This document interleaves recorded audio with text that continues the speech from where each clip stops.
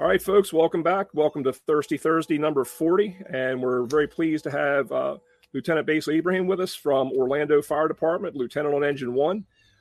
He's going to talk to us a little bit tonight about his upcoming program at FDIC. He's got the program called One Bad Day, the proactive mindset and RIT operations. So with that, Basil, give us a little intro and background on yourself, if you would. Okay. Hey, Chief. Thanks for having me. I'm excited to have this talk with you guys tonight. Well, my name is Basil Abraham.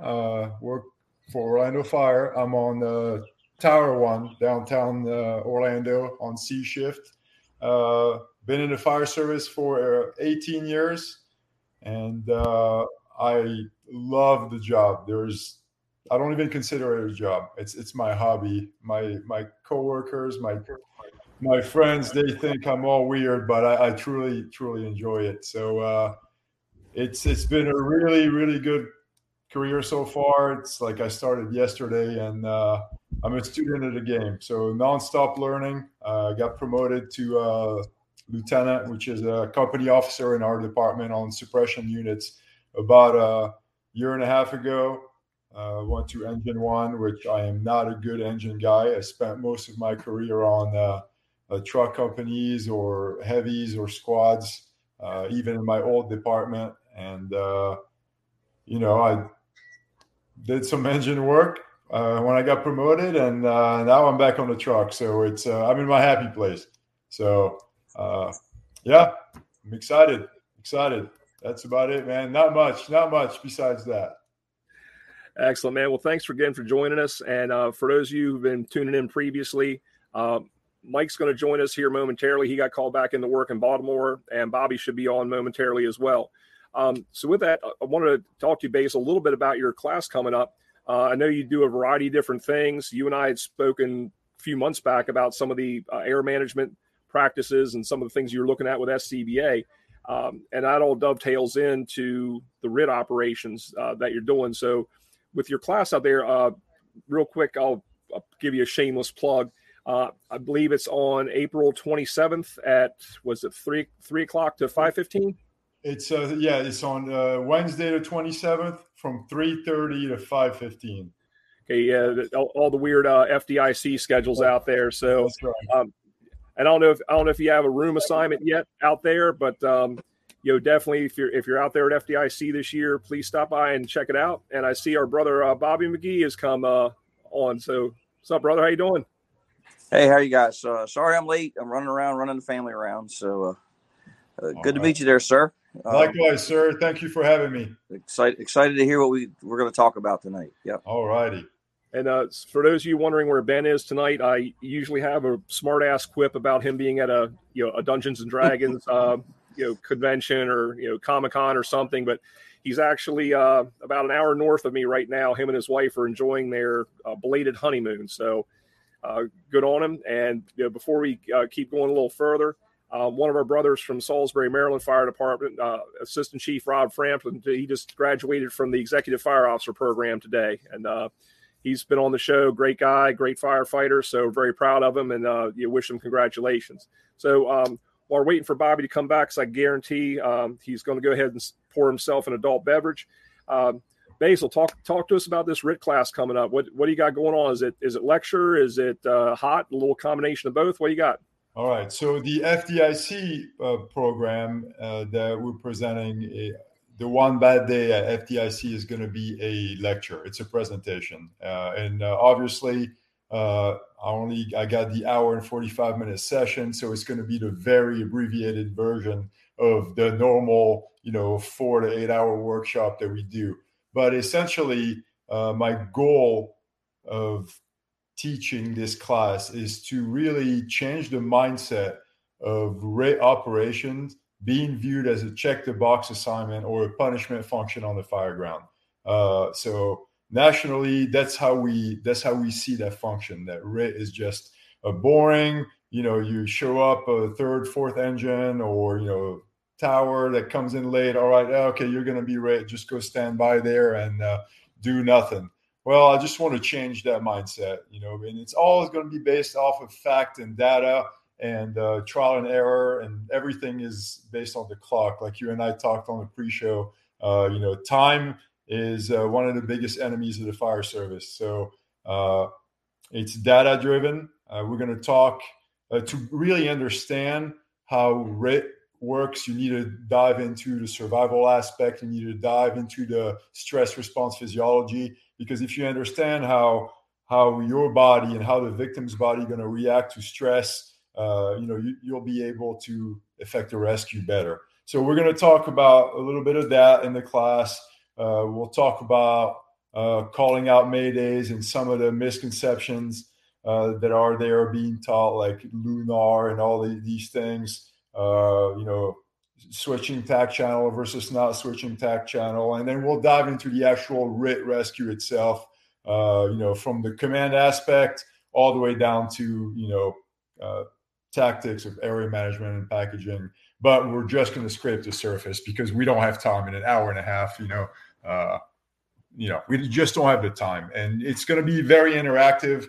We're going to listen to some audios, watch some videos, and there's going to be some discussions. I'm not going to be behind that podium just sitting there and reading a PowerPoint. I can't do that, and I can't stand presenters that do it that way. So that's the class that's going to be at FDIC. We're also doing a hot portion at FDIC, but that's it's a search class, the primary search making the grab, and I'm teaching the VES portion of that with Grant Schwalbe and those guys. We've been doing that for 3 or 4 years now with them, but it's my first time presenting at FDIC, so I'm really excited. Yeah, well, congratulations, brother. That's awesome. And it sounds like there's going to be some great nuggets coming out of that class. Bobby and I had the same conversation. It's great to have other people to think very similarly. But you used a very important word earlier when you talked about the mindset of RIT. And I want you to, if you could, break that down. You give us a view through your lens with it. I agree with you about the checkbox thing. Nothing ticks me off more than when it's all focused on that tactical command board or that tactical checklist that we have to go down. And one of the biggest issues I see is that a lot of maydays, a lot of RIT situations occur before the formal RIT team or the fast truck, fast engine, whatever you want to call them, is in place and ready to go.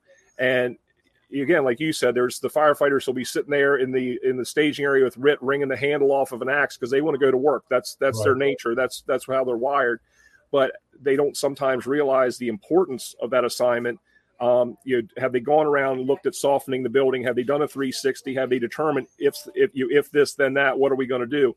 Bobby's really big on data points and time training as well. So basically, what is your mindset as that company level officer?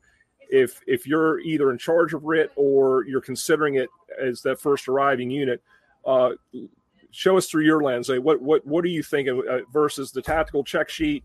What is your priority list when you get on the scene? Okay, so first of all, the name of the game, what's going to win it, is pre-planning. Okay, pre-planning, and I don't mean just pre-planning the structure and the building, but I mean pre-planning it with your crews on who's going to do what and when.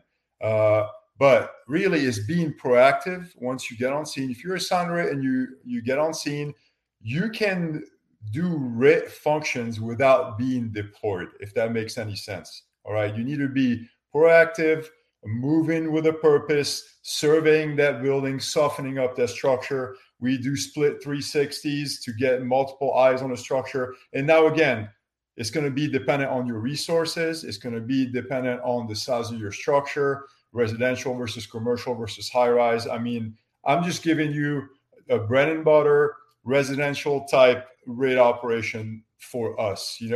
Tactics are local. Okay, your tactics are going to be different than my tactics because you have different type of buildings, you have different type of staffing resources and all of that. But everybody can do RIT in a proactive manner. You can just get out there, get eyes on the building, size up that building, think about how you're going to take that building apart to gain access or to create egress before it even happens. Don't lay a tar pad on the ground with every single tool you have on your rig and wait there with your hook next to command on the front yard. No, that is not right. Now, if you have the staffing to have a secondary RIT crew stage with all these additional equipment, sure. But your primary RIT company needs to soften up that building. I've always said that the main goal of the RIT company is to prevent that mayday from happening. Now, you're not going to be able to do that on all emergencies. Obviously, if there's a sudden change of condition, a collapse, or a medical emergency, we can't prevent that. But what can we do? We can be ready to make access and get in there and get those guys out. Okay. Now, talking about data, look at the data. I mean, I'm not making this up. It's not just my opinion. If you look at the statistics from Project Mayday, the latest numbers came out in March here. Who makes the rescue most of the time? Well, they rescue themselves or an interior company, either their crews or another company operating on the inside, and then the RIT team that's on the outside. So those numbers tell me two things. One, everybody on the fire ground needs to have a level of survival and RIT operation training, because not just the RIT team is going to affect the rescue. And two, the closer you are to the victim, the higher chance of survival they're going to have. So why just stage far away by command or wherever, waiting for activation with all these tools that you may not even need? You don't need a Stokes basket with a jackhammer and all these crazy things. If you go into a single-story residential wood frame shotgun shack in the ghetto, you don't need that. Pick the appropriate tools for the structure that you're going to go into, and then go to work. Okay. I'm doing, and I know I'm going to, you got me going to another topic here that I'll talk to you in private about, but I'm doing a research study on weight, how much weight we're carrying as firemen, like our air packs, our air bottle, all the tools and everything, right? We always want to do, we need better gear that protect us from more heat, and then bigger air packs that have more air, and let's carry all these tools, and our RIT pack weighs 42 pounds, and all this crap. No, man. Well, I'm not going to say no yet because I'm not done with the study or the research, but I'm comparing weight and performance, and I'm putting it on the clock. So we can talk about that, later, like with the data. I started doing it about a month and a half ago, and so far it's pretty interesting. So far it's looking like even using a 30-minute bottle, a 30-minute bottle with lighter gear, I'm able to complete more rounds of a functional circuit than I am with a heavy 45-minute bottle with all this equipment and stuff on me and a heavier gear. So we'll talk about that at a different time. But as far as RIT goes, my mindset is just be proactive and just be ready to get deployed at any time. Okay. Create egress. Now, don't just open up and force doors, but unlock them. Okay. Don't disturb that fire behavior. If there's windows, throw ladders to them. If, just be mobile and stage yourself in the area of concern. Don't just do a 360 and go back, sit on the front side. No, go around and be mobile, listen up to the radio and pay attention, just be there for the guys. There is this other aspect of it. And there's a lot of people that I really, really respect that disagree with me on this. And they like the standby kind of RIT because they say, well, we want to keep our guys fresh. And, when they get deployed, I want them fresh and ready to go. I understand that, but this is why we cannot lower the standard to be a firefighter. This job is physically demanding and it's hard. It's hard. Okay. So to me, doing these proactive functions are not something that should get you tired. I call it being primed. Now you're ready to go to work. It's like I'm warmed up. The key is, as a company officer, I need to make sure that my guys don't overcommit. We can't be VSing and looking for people inside and, helping the engine crew doing this. on the inside. No, we have to be able to be disciplined.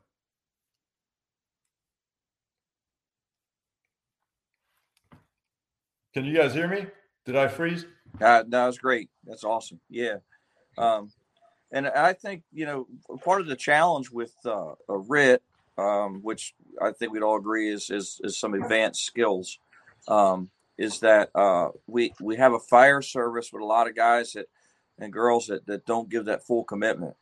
And so we really need the full commitment for how to stretch a hand line, how to maintain orientation inside the building, how to self-rescue.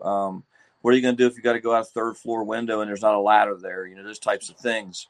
And I think that RIT in general is what we'd really like to have on that RIT is the guys and girls that they buy into the job, and kind of grow from there.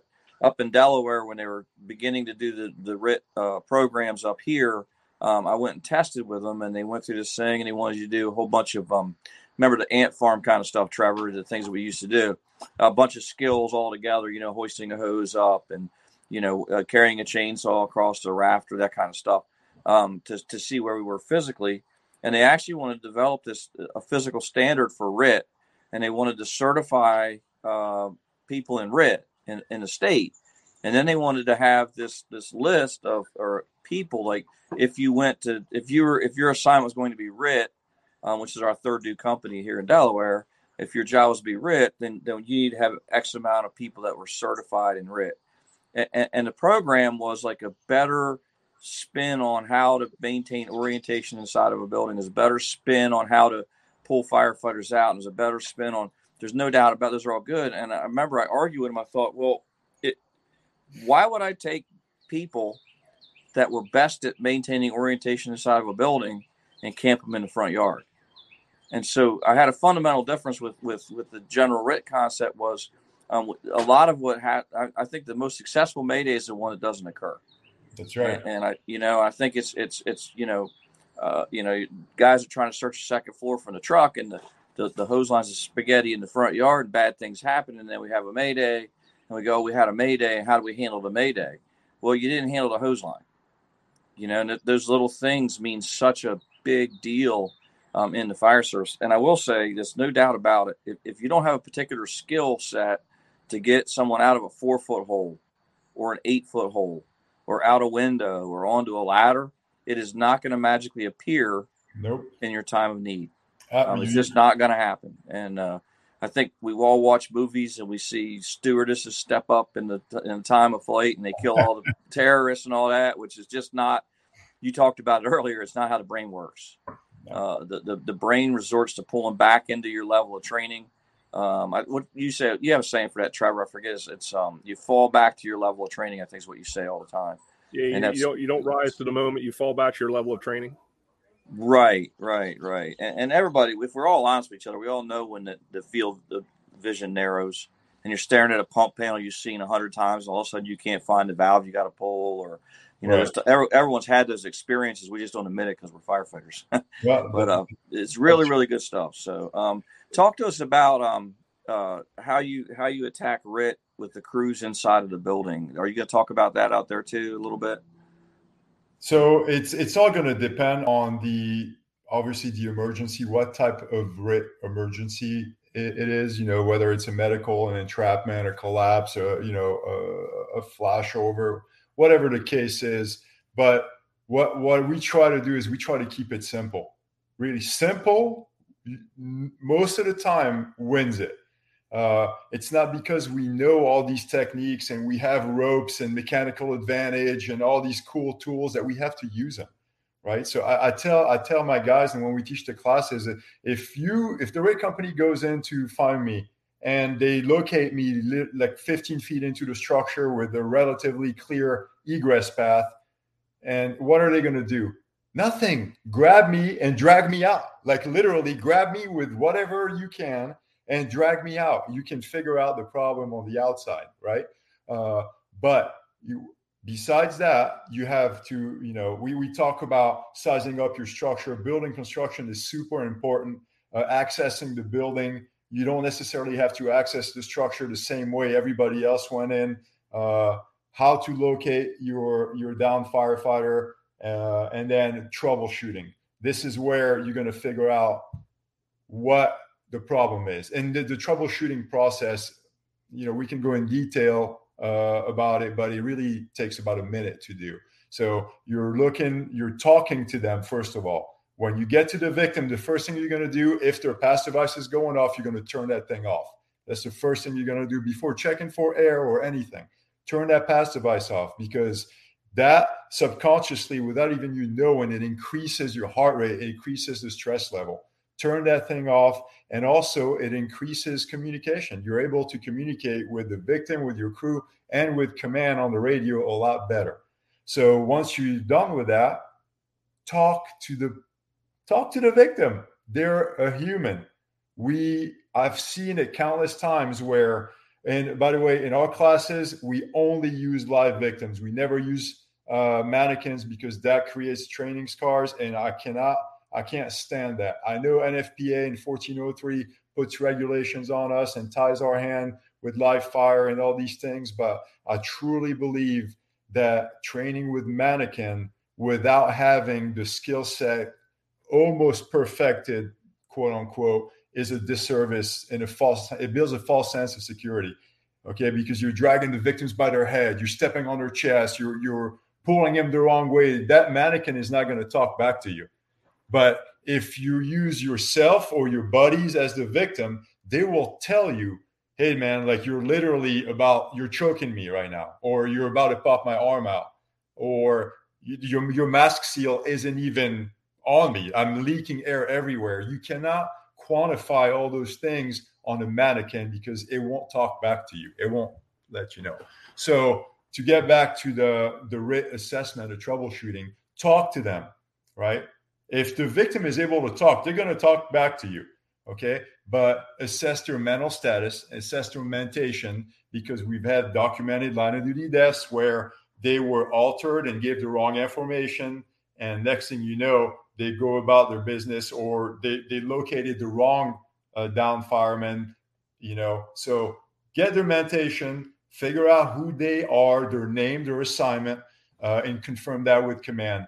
If they're not able to talk, if they're unconscious, well, still try to get their name. Everybody's nowadays got their name on their jackets or their identifier on their shield or whatever the case may be. Try to figure out who that person is and relay that to command so we can have an accountability box, right? So now, how many victims do we have? And then, are they conscious? If they're conscious, we talk to them. If they're not conscious, we're going to assess for breathing. Are they breathing? And then after that, we go about checking how much air they have left in their bottle. Is their face piece intact, regulator intact? Checking for any entrapment or any entanglement. And then we go to work. We figure out if there's an airway problem we got to take care of, then, figure out if it's a high pressure problem or low pressure problem, address it. We need to prioritize the rescue task, if that makes any sense. So if there is an airway problem and an entrapment problem, we need to fix the airway first, because theoretically, as long as that person has air, then we have longer to mitigate the extraction. And again, it's very difficult to say always and never when it comes to that, because we don't know the type of structure. We still have to think about the fire, the actual fire that's going on. Is that getting better? Is that getting worse? But I'm just talking in general. And essentially, after that, we have assignments. So we operate with a RIT crew of 4. So we're lucky to have the manpower for it.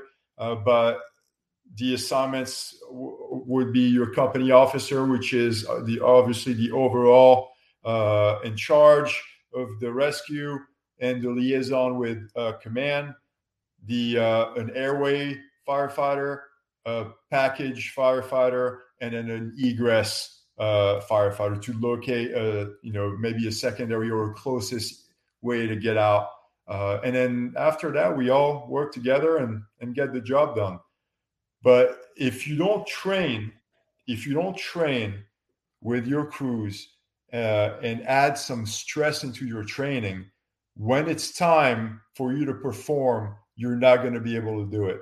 You're not. And it doesn't matter how much you do it, how much you train, it's not going to replicate on the fireground. I promise you.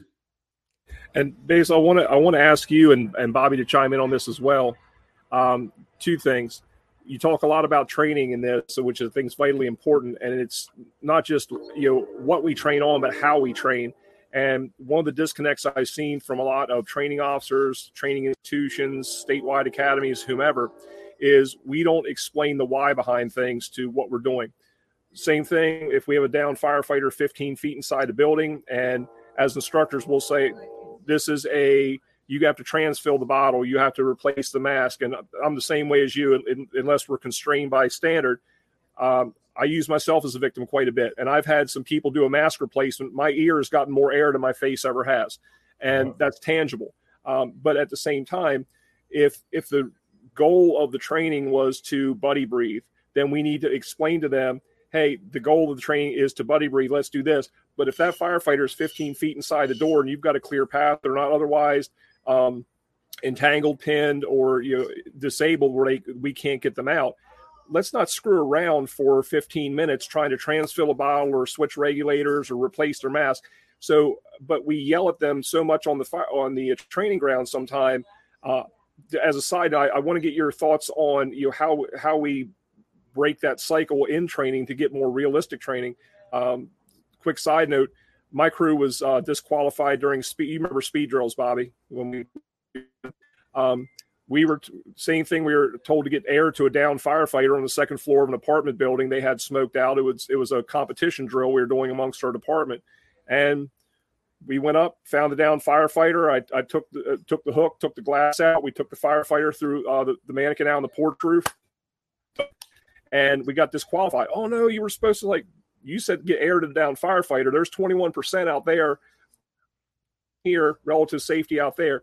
But that was the mindset that you were going to get punished for not. So the why behind it. The other thing I want you guys, the second issue I want you to talk about, going back to that management of the RIT team. Let's say you guys are in charge of the RIT team and you've got your people all ready to go. They're 90% ready. The only thing they're not doing is breathing air. They've softened the building. That they're just ready for something to happen. And then a guy like me comes along and says, hey, I need 2 people to go around back and throw that ladder. Well, that might be great, but you're not getting those 2 people back, because me as a firefighter, unless I got to come back to that RIT, that's the mindset that's been ingrained in us. So what do you do with an officer, an instant commander who starts cherry picking out of your crew, and you had your battle plan ready to go, and now all of a sudden I've taken 2 people off your bench. So if you guys could talk about kind of those 2 issues, that'd be great. So I'll talk about that one real quick since that's in my head. I already forgot the first question you asked, but so we'll go back to it. We're good. There you go. So we are lucky that we have standard SOPs almost predetermined before we show up to every fire. So if we're assigned RIT, that unless there is something that is critical, like a victim's hanging out that window or whatever the case may be, our incident commanders are not going to divide our RIT crew up to go do other tasks. So, but if there is a victim hanging out, I'm going to get the victim. I'll send 2 of my guys to go out there and get that victim out, because I'm not prioritizing firefighters and RIT operation over the main reason why we're there in the first place. We are there for the citizens and the residents and the visitors. That's the main goal. I'm just trying to augment the success of the operation overall and prevent, injuries and deaths to firemen. But so if it's a life safety issue, they can take my guys to go take care of that problem. Now, if they just need 2 of my guys to go help, the 4th engine company hook up to a plug to supply the 3rd tower truck for defensive operations somewhere else, well, they can get somebody else to do that, because that's not a time-sensitive matter. So in my opinion, if I was that, RIT officer, respectfully, I would tell that chief, is this something that you need like right now? Like, is it time sensitive? Is it critical? If it's not, then my position, I believe in RIT enough that it's more important for me to be ready for a potential rescue than to go do something less critical that we can waste time on. Does that make sense? I'm not sure if I'm explaining it right. It makes perfect sense. And yeah, I agree with you wholeheartedly. Unfortunately, because of short staffing in a lot of departments, that's not, and Bobby can tell you as well, that's not an unusual occurrence. And it's great to hear that, you can say, hey, again, respectfully, but hey, Chief, if you're thinking this, well, if I make this decision, I agree with you, then we'll both be wrong. But hey, that's another story, another time. But right. And then going back to the first question is, explaining the why behind what we do, so that when it's time to react, we're reacting appropriately. Because firefighters they'll perform exactly how they're trained. That's the greatest thing about firefighters. Yeah. The worst thing about firefighters is we'll perform exactly how we're trained. We are rats in a maze. So talk about training the rats. How do we out train biology with our firefighters so that they do the right thing at the right time? So really, I truly believe that just like you, I 100% agree that you have to explain the why. In order for that, you cannot start off the training by running. You have to do training in that crawl, walk, run approach in repetition and repetition and repetition. If you start off the training without setting clear expectations, like you stated earlier, I mean, you gave the answers in your question, really, is you have to give the expectation. What is the goal of this drill? What is the goal of this training? And then give the guys the tools and the time and the parameters to operate before you set them free. Now, there is another really good type of training that you can do, which is, I call it like a challenge, where you just show up and I don't even tell the guys what we're doing. And it's, hey, you're being dispatched over here, go, right? That's a different type of thinking. That you're adding all the stuff that you learn in the crawl and walk, and now you're running with it. But you have to set the parameters early in those basic training sessions in order for them to learn the why. And that's how I think you build that confidence with them. Because if you start off right away, smacking them down and, go, then they're going to shut down. They're not going to be receptive. And next thing you know, they're just going to give up. But that, I also believe that this whole thing, we need to start, and this is another pet peeve of mine, is that leadership. We have this hands-off leaders out there where, I'm a company officer or I'm a chief. I don't do anymore. I tell you what to do. And then all of that. To me, I have to, for me to respect you and trust you and to believe the stuff that you're telling me and teaching me, you have to walk that talk. So I believe in a hands-on leadership approach, not micromanaging, but hands-on. If you're out there teaching or showing them something, don't say it with just your mouth. Get out there and then do it. Now, you may not do it as good or as fast as you used to do it back when you were, a fireman or younger or all of that, but at least you're getting down there and then you're doing the work with the crews. I really think that goes a long ways, at least in my book, and then with the guys at my firehouse. I truly believe it. The other thing is that as far as leadership goes in training, I want to develop my crew to be critical thinking firefighters. Okay, if I just drop dead right now on a call, they should just be able to take over and everything would be just fine. That's my goal. I want to make them better than I am so they can replace me or understand everything that I'm thinking and we're thinking, right? My definition of leadership, and I quoted that before, is empowering your people by giving them knowledge, freedom, and autonomy. That's my definition of of leadership. And we need to do a better job at that as a fire service, leading from the front and developing our people. Because succession planning is huge, and we're missing the mark on that in a lot of different ways, a lot of different ranks. The fire service is it's two things. We're reactive and we're impatient. That's what we are. So we want to put in the time, and we want to see results right now. Well, that's not really how it works.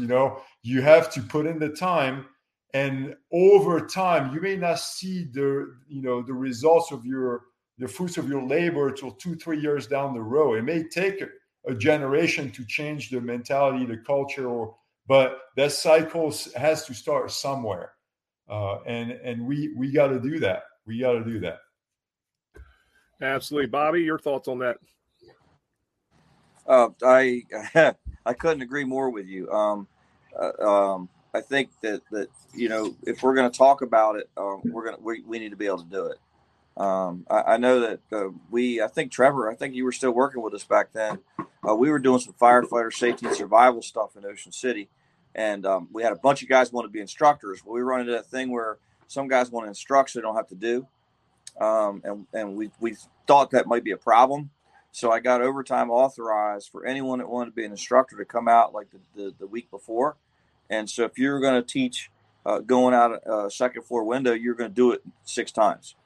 If you're going to teach any of those techniques. And so what it did was it quickly weaned off those guys. They'd rather just do it once or twice if they had to than do it that way. So I agree with that. I also think I try to break training into 2 things. There's functional skills and there's conditions, and they're 2 different things, but I think you need to learn functional skills without the conditions first. I think you need to learn how to do a belt conversion on SCBA in a room, learn how to do it with your fire gloves on. Then you learn how to do it with a mask and gear on. Then you learn how to do it in zero visibility, and you learn how to do that.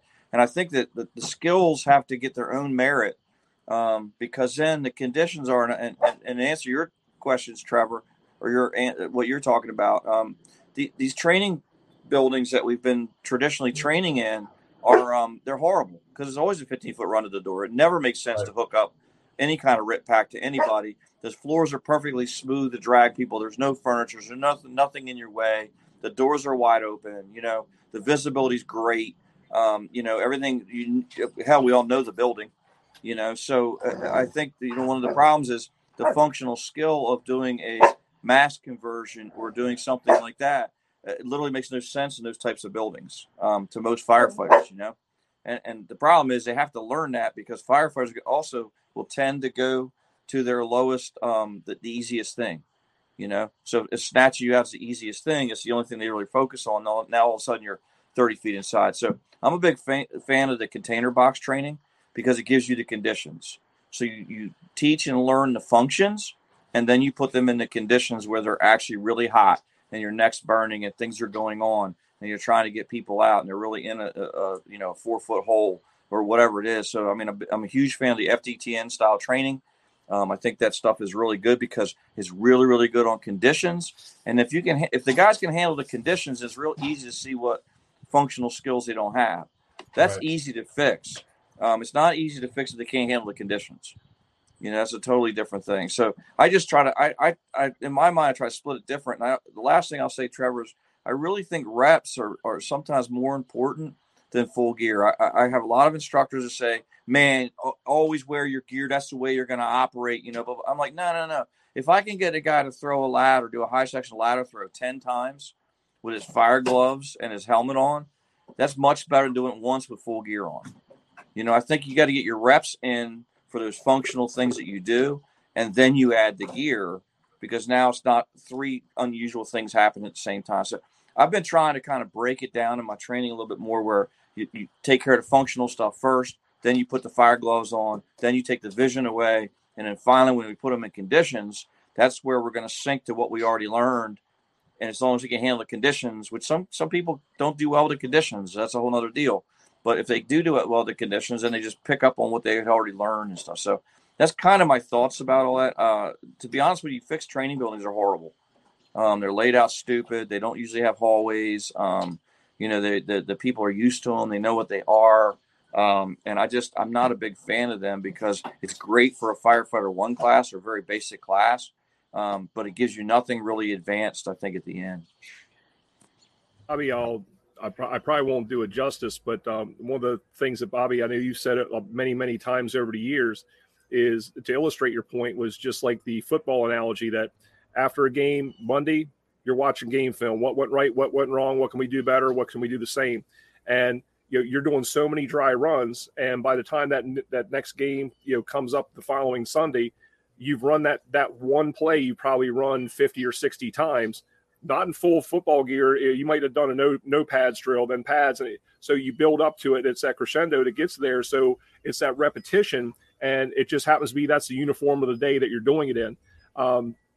And Basil, one of the things I want to kind of come back to that you had talked about, which I think is vitally important, is a lot of us have SOP-driven operations. That's something that's become very well, pun intended, I guess, standardized in the industry.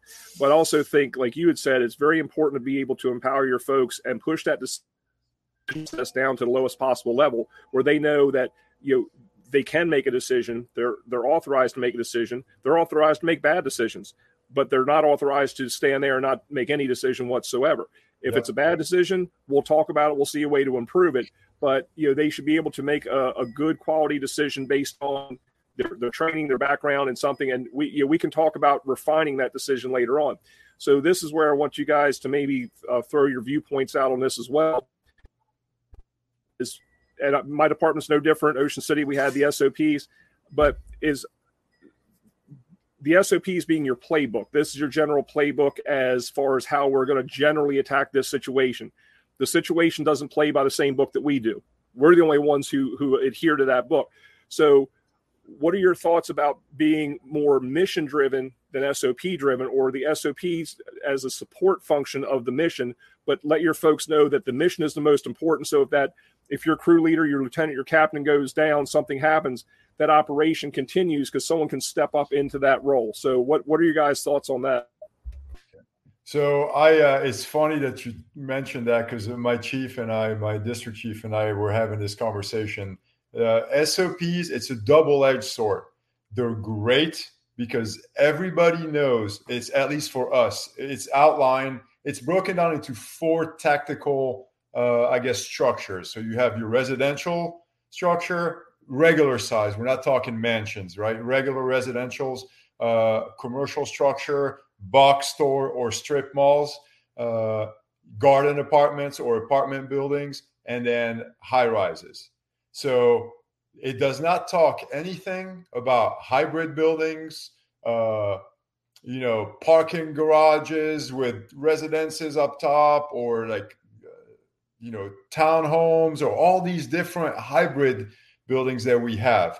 And we are so specific in our SOPs that we have seat assignments and order of arrival assignments. So our radio traffics, if you ever get a chance to listen to some of our fires, is very minimal. It'll be, the engine company gets on scene, engine 1 arriving on scene, give your scene report, and whatever line they're pulling, they're going in. The second engine will get there. All they will say is engine 2, second engine. And that's it. Everybody knows what that engine company is doing. If you're the officer, you have a specific role. If you're the driver, you have a specific role. If you're sitting on the right jump or the left jump, you have a specific role and a specific tool assignment for that type of structure based on the order or arrival. Now, this is great for your bread and butter, the 4 categories, but what that does is that what happens when we go second alarm and it doesn't outline those SOPs for the second alarm units, or we have the hybrid type building. The chiefs that are commanding that fire, they came up through the ranks and maybe they never had a hybrid fire, a 2-alarm hybrid fire. So in their head, they don't know. Now, if you don't explain the whys early on and understand fire behavior and, building construction and, proper vents and all of that, you're not going to be able to mitigate that situation. It's not going to happen. So I think it's a double-edged sword having SOPs. It's great for the majority of the time. For most of the time, statistically speaking, it's great. But for those oddball type fires you have, if you don't add additional training or education behind the SOPs, then that operation is not going to be successful. No, I would agree with you completely on that. And just to take it a little bit further, when I said about being mission based, the SOP to me gives you a skeleton, it gives you a structure, and this is going to be that 90 to 95% of the time how we're going to operate. But I know I like to try to go on a priority basis. And same thing when I worked in Ocean City, we had the first engine shall, second engine shall, first engine. We were in a unique situation where we bordered another state, and sometimes we'd be working with a completely different fire department from a different state in the north end of our city that they didn't have our SOP. They knew what our SOPs were, but they had their own subset. That second truck may or may not be able to do things. So pushing more on a priority basis to say, and let's just pick something like a high rise. If the first engine gets there and they blow past a hydrant, they didn't pick up their own water supply, something failed in that, you shall do things A through Z in this particular order. Well, sometimes things get out of order, or now we have rescue and we can't, water supply became secondary, but we still, we have to split our crews, whatever the case is. So going to a priority basis, that when that next due unit came in, and if I was that first officer and I had 5 top priorities at a high rise call, and I've got 1 through 3 done, but now my ass is hanging out because I got all my balls in the air that I'm juggling. Then when that next officer would come up, or the battalion chief, district chief, whomever, and they can come up and I can say, hey, I got 1 through 3 done. They're like, okay, no problem. And they pick up where I left off. So that was just another method. Not saying one's, you have to see what's right for your department, how you operate, what your staffing is, all those different conditions. Yeah. But being able to really, have that priority basis and let your people take care of those priorities as well. And like you said, empower them to make those critical initial instant decisions. And, if they need extra help, that they should never be reluctant or scared to make a decision because it deviates from the rule book. I don't like calling the SOP manual or SOGs the rule book, because I know the rules are meant to be broke, but it's a guideline. It's your general playbook. But look at any sporting event. Does the ball always get thrown to the right receiver or to the right player? And something happens where someone else has to pick up, and the rule book changes. So to me, is being able to be dynamic enough, to make those changes, but also that your people feel that they have not only the capability to do it, but they're not going to get jacked up for doing something that they weren't supposed to do. Oh look, hey Bobby, I was getting ready to send out a silver alert for you, buddy. Okay. Yeah, my battery died on me. Sorry. You got to feed that squirrel in that little habit trail that's running your electric up there in Delaware, buddy. I hear you. So, and Baze, one of the things I missed all the good stuff. You did. We solved all the problems. We're done with the show. We're quitting early on this one. But one of the other things I want to talk about too, with especially kind of going back to the RIT and the SOPs, is having that fireground discipline also, because we all want to do do fireman stuff. That's our nature. And I always called it like if I was an instant commander, I always called it like the 2-2-2 rule. If I said, okay, I don't want you to go any further than this, they said, hey, Chief, give me 2 more minutes, and you turn around and they're 2 feet closer to the building, and there's 2 more people in the line than there were before. So let's talk about a little bit when it comes to being assigned to RIT or any function on the fireground. I call it 360-degree leadership. You have to be able to communicate all these different directions. But you talk to us a little bit about fireground discipline, your guys' thoughts and viewpoints on that. Yeah. So it's like everything. Discipline is difficult. No matter what you apply to personal life or, if you want to eat right, if you want to work out, if you want to, not drink, or whatever the case may be, discipline is difficult. You have to train at it. You have to practice it. And a lot of times it's even harder when you don't have help. And the help in that situation is the company officer, or your engineer, or the senior man on that crew. But it's not just seniority or rank. I tell the guys also that if sometimes I am trying to be too aggressive, or I don't see something, or I'm doing something that I shouldn't be doing, my crew has carte blanche on literally telling me, "Hey, Lou, I don't think you should be doing that. Hey, like, what are you doing?" Or, "Hey, are you seeing this?" It's giving those guys that freedom, like you talked about. But we practice that discipline. And how do you practice it? In training at the firehouse. So to relate it to RIT type stuff, we burn a bottle every day at the firehouse, whether it's an actual like workout, like physical workout, or it's a training drill, or it's a functional circuit. We try to burn a bottle of air every single day in our gear, on top of department mandated training and our normal training or whatnot. During that bottle, anybody on the crew is allowed to call a mayday at any time and just drop down. And then from there, us being under stress with elevated heart rate from the workout or the functional training, have to stop, assess the situation, and make a call. Either, well, he's really far away, I need a radio to the other guy to take care of him, or do I just drop everything I'm doing here and run across the bay to the guy that's down and help him out? That's how I instill discipline and stress ahead of time. Now, it's not always successful, but the only way to get to the top, you're going to fail your way to success, I guess. Failing is not a bad thing.